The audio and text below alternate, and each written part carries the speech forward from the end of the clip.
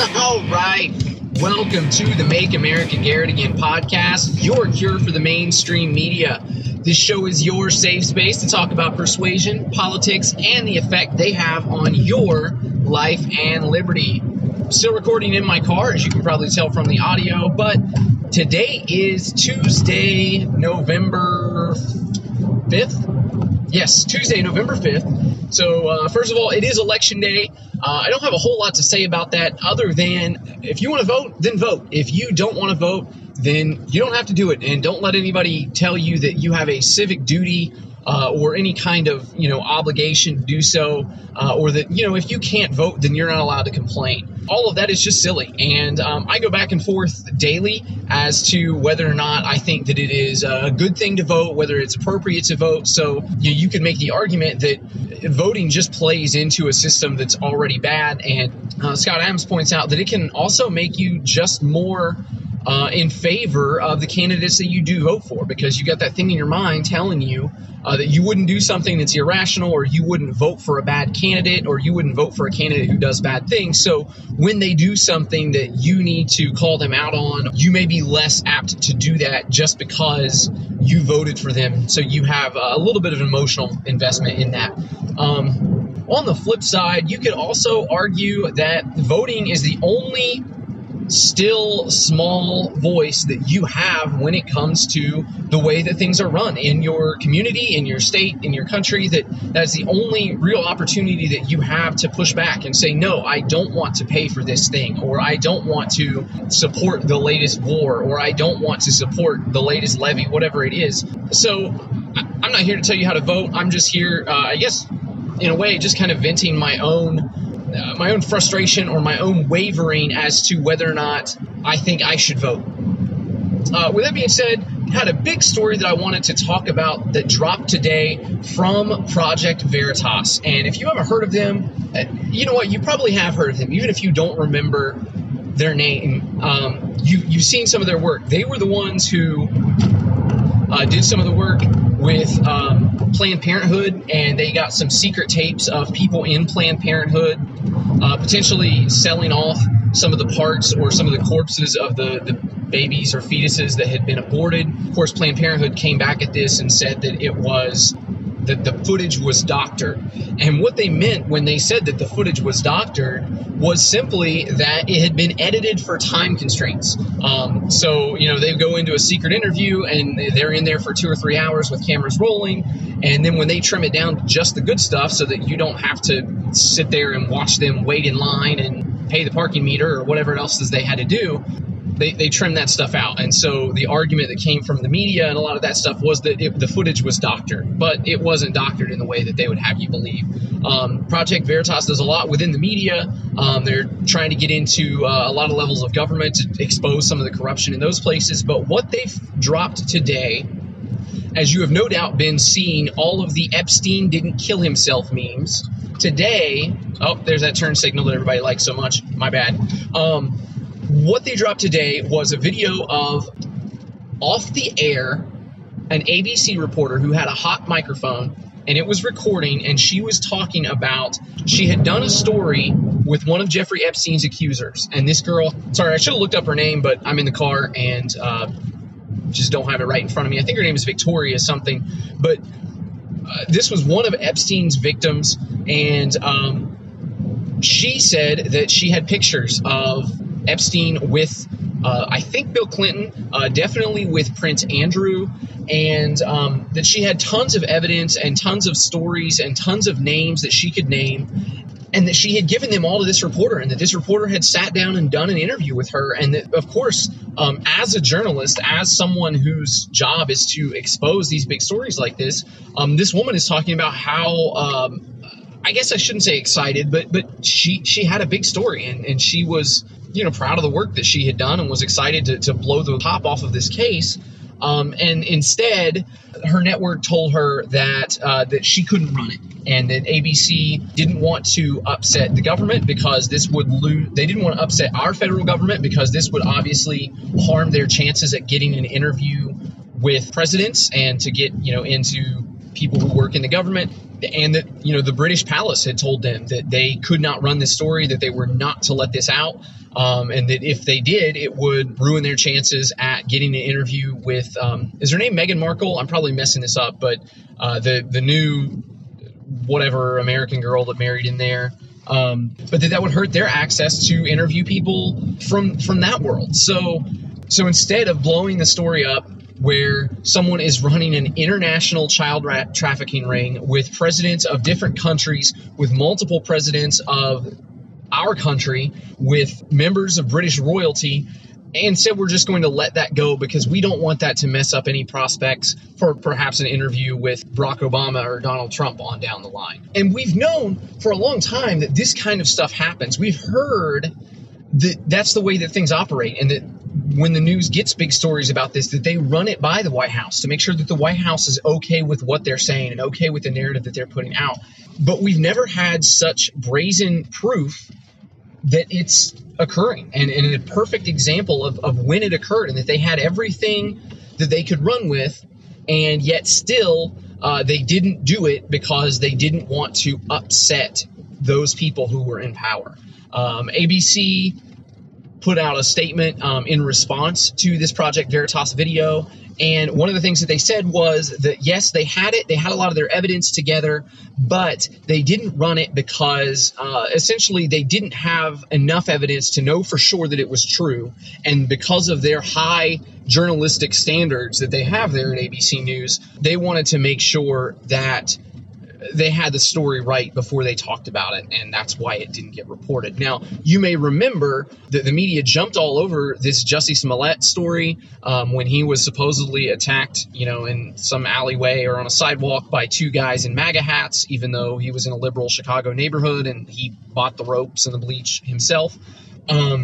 You may remember this whole Nicholas Sandmann thing where there was a kid smirking while some Native American beat a drum in his face. And that kid was put up by the media as the face of white supremacy. And, that was circulated all over the internet the same day. And within hours, everybody knew who this kid was and where he went to school and how his parents voted and all of this stuff. But this whole pedophile thing, we're just going to keep it on the down low because of journalistic integrity. So if you haven't got to see that video, go look it up. That video needs to get all the hits, all the shares that it possibly can. I saw this morning where it had actually gotten more views than a lot of the videos that were listed on YouTube's trending videos. But of course, YouTube's not pushing that either because we have to keep this whole thing together.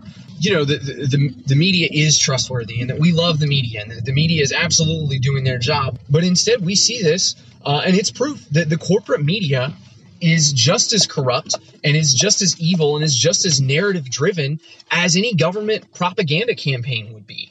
But the whole point of freedom of the press is to make sure that we, the people, know what's going on in our government, and that we know what's going on in the world around us, and what's going on in some of these corporations, and what's going on in other foreign governments. And all of these things serve to keep us informed, and it helps keep them in check. Because let's be honest, there are more of us than there are of them. There are more people than there are governments. There is more money in our hands than there is even in the government coffers. So when we find out big things, we're able to vote, whether it be at the ballot box. You can vote with your dollars. You can vote with where you move to, where you choose to live, who you choose to do business with.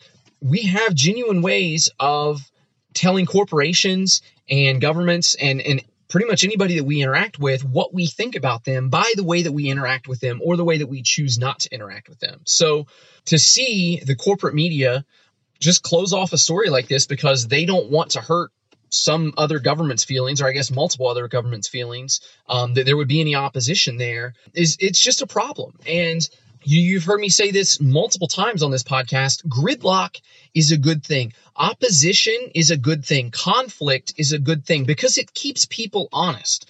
And it sounds counterintuitive at first because you would think, well, if I'm constantly fighting with somebody, I would be tempted to lie, or I would be tempted, to stir up mud against them, and they might do the same thing against me. But when things happen out in the open, when people are able to know what's happening, that means that people who you are not friendly with, whether it be your enemies or your competitors or whoever it is, they're much more likely to be on their best behavior because they know that you're watching and that others are watching them.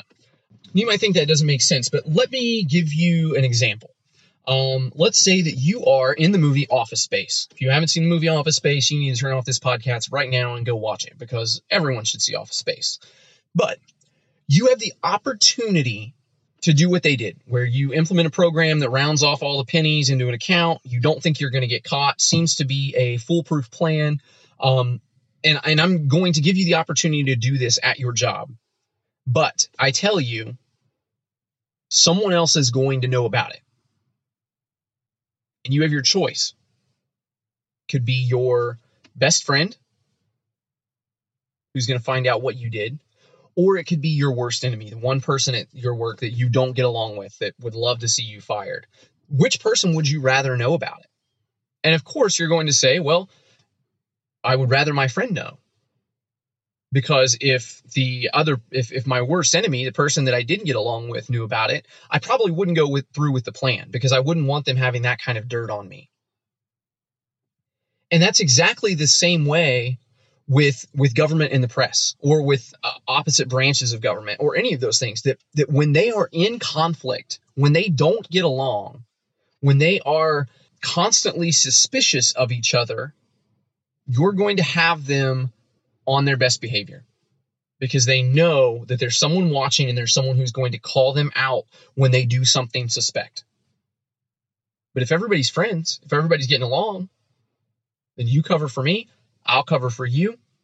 And we see the same thing here with the press and with government. They've gotten way too friendly.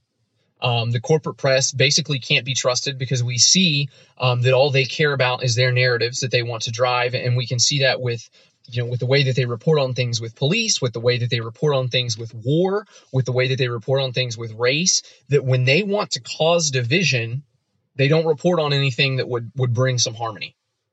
But when they want harmony, when they want things to be, they're only going to tell you the good thing. And that's one of the big problems that we have with the corporate media right now. And if you follow me on Twitter, you've seen me retweet 100 times something that Michael Malice has posted. And it says the corporate media is the enemy of the people.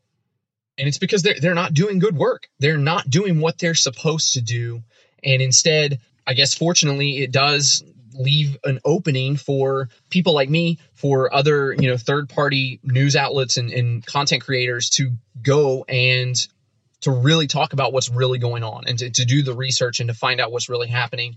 And for places like Project Veritas to come out and drop these bombshells that even the media isn't on cover up. So speaking of, media cover-ups and things being unveiled that, have been hidden for a long time. So I thought I'd take a few minutes just to talk about the deep state. We've heard about the deep state. It's kind of evolved over time. And, over the past several years ago, if you would have talked about the deep state, a lot of people would have looked at you, especially people from the media, people who are just kind of tend to believe whatever they see on, CNN or ABC or whatever, that they would just kind of look at you like the deep state is just a silly conspiracy, that it's not any different than the Illuminati or the Freemasons, that it's only a couple steps worse than you thinking that they're lizard people. But there were some people who believed in it. And Ron Paul was one of the people who talked a lot about the deep state. And he's done so for years. And one of the things that he said was, that he's been in interactions with these people and that he doesn't know, always exactly who they are, but that there is a government that operates behind our government. And, that they're the ones who are really pulling strings, and that those are the reasons why, no matter who you elect, whether it's a Republican or a Democrat, a lot of the same decisions get made, right? And a lot of the cleaning up of corruption doesn't ever actually pan out.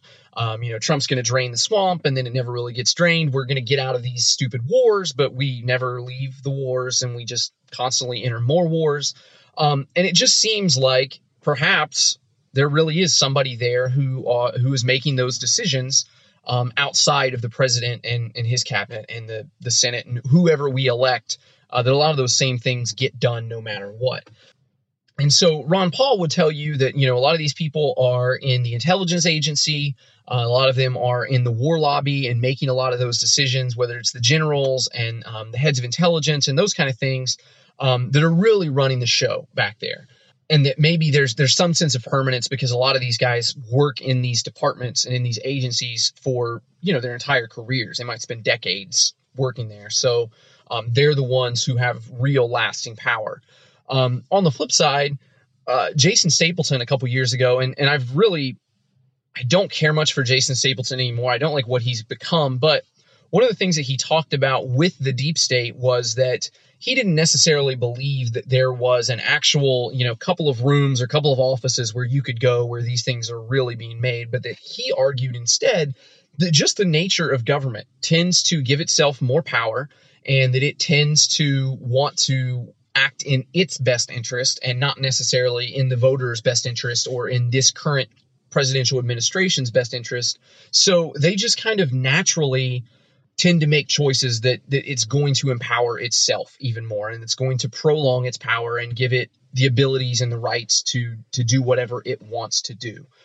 And I think that you can take either one of those explanations and that they can both definitely be right. I don't think that has to be one or the other, but one of the things that's been interesting since Donald Trump has been brought into office is he has talked increasingly about the deep state being out to get him, and that they were spying on his campaign before it happened. And, like I talked about in my impeachment episode, the episode before last, I think it was episode 12.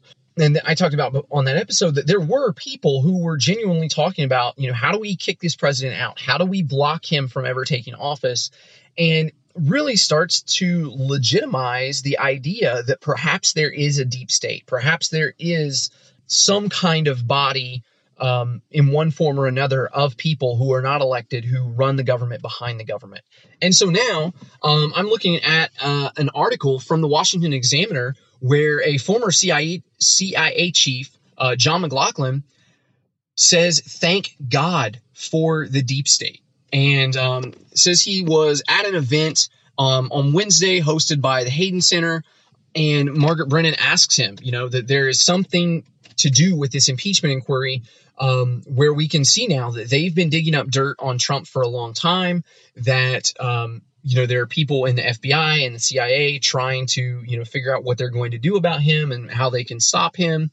Now we know that there was a CIA whistleblower who was basically put in place to spy on Trump and to bring out this whole thing about Ukraine. And now they won't say who he is, and he doesn't want to give his name, and he doesn't want to give testimony, which is a big problem. And I explained that in my impeachment episode as well. But now, Margaret Brennan, the moderator, asked him, there's something unique. You have to agree that now the impeachment inquiry is underway, sparked by a complaint from someone within the intelligence community. It feeds the president's concern, an often used term about a deep state being there to take him out, she asks McLaughlin.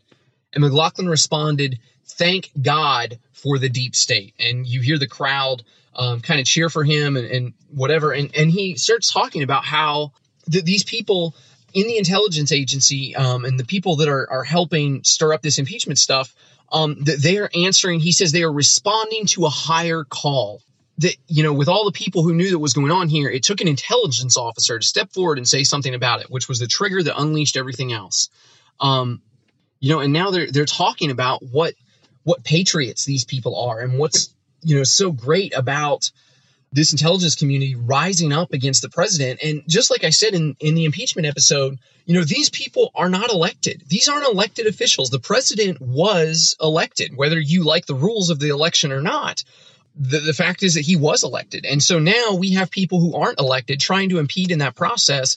And not only are they trying to, impede on a president that was elected one way or the other, but something that was just a couple of years ago an absolute conspiracy theory is now a fact. And not only is it a fact, we're thanking God that they exist for trying to overthrow the duly elected president. And I keep saying this, I'm not a Trump fan. I don't care whether or not Donald Trump is president. It makes no difference to me. As far as I'm concerned, the president has too much power. If it makes any difference to you who's sitting in the Oval Office in the White House, then that means that the president has too much power, because it shouldn't make a difference. The way that the country was originally built, it didn't matter. And this executive power and this executive overreach was not supposed to be an issue. You were supposed to be able to take most of this stuff up with your local congressman, with your state senator, and if they were making bad choices, they could be thrown out. And if the president was making bad choices, he could just be pretty much overruled by the Congress. So, again, I'm not trying to defend Trump. I'm not trying to say that he's in the right here, but the way that they're going about all of this, and especially now that we've moved from, the deep state is just something for conspiracy theorists, and we've moved on to, it's not just a conspiracy theory, it's something that we need to thank God for, because they're trying to overthrow the president like good patriots.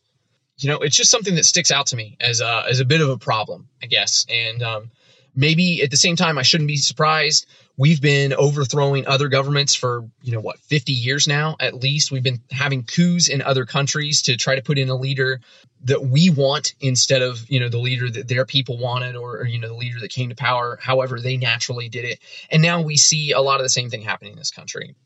Anyway, I'm just about out of time. I just wanted to take a few minutes to talk about those couple of stories that have come up this week and those kind of things that had been on my mind. Other than that, I've got to admit, I've been falling behind on the news just a little bit, because I started listening to Dan Carlin's Hardcore History on World War I. And this thing is like 24, 25 hours long, something like that. And I've been knocking it out a little bit at a time. And it's just been so engaging and so interesting to learn about all of the pieces that were moving and all of the things that were happening, and just how horrible this war was and the effects that it had on even the way that we look at the world now, and the things that are happening in our country and all over the world now. And I'm almost finished with it. I'm at like the end of 1917, and the Russian Revolution is happening, and Lenin and the communists are taking over Russia, and everybody's really excited about that. And it sounds like this whole communism thing could really work out well for them. So I'm looking forward to finishing that, to find out how that turns out, and maybe I'll have a good update for you next time. But until then, thank you so much for listening. Thanks for bearing with me as I'm still recording outside of the studio. And I look forward to talking to you again next time there's more to talk about. But until then, thank you so much. Stay kind, stay vigilant, stay free. Get out of here.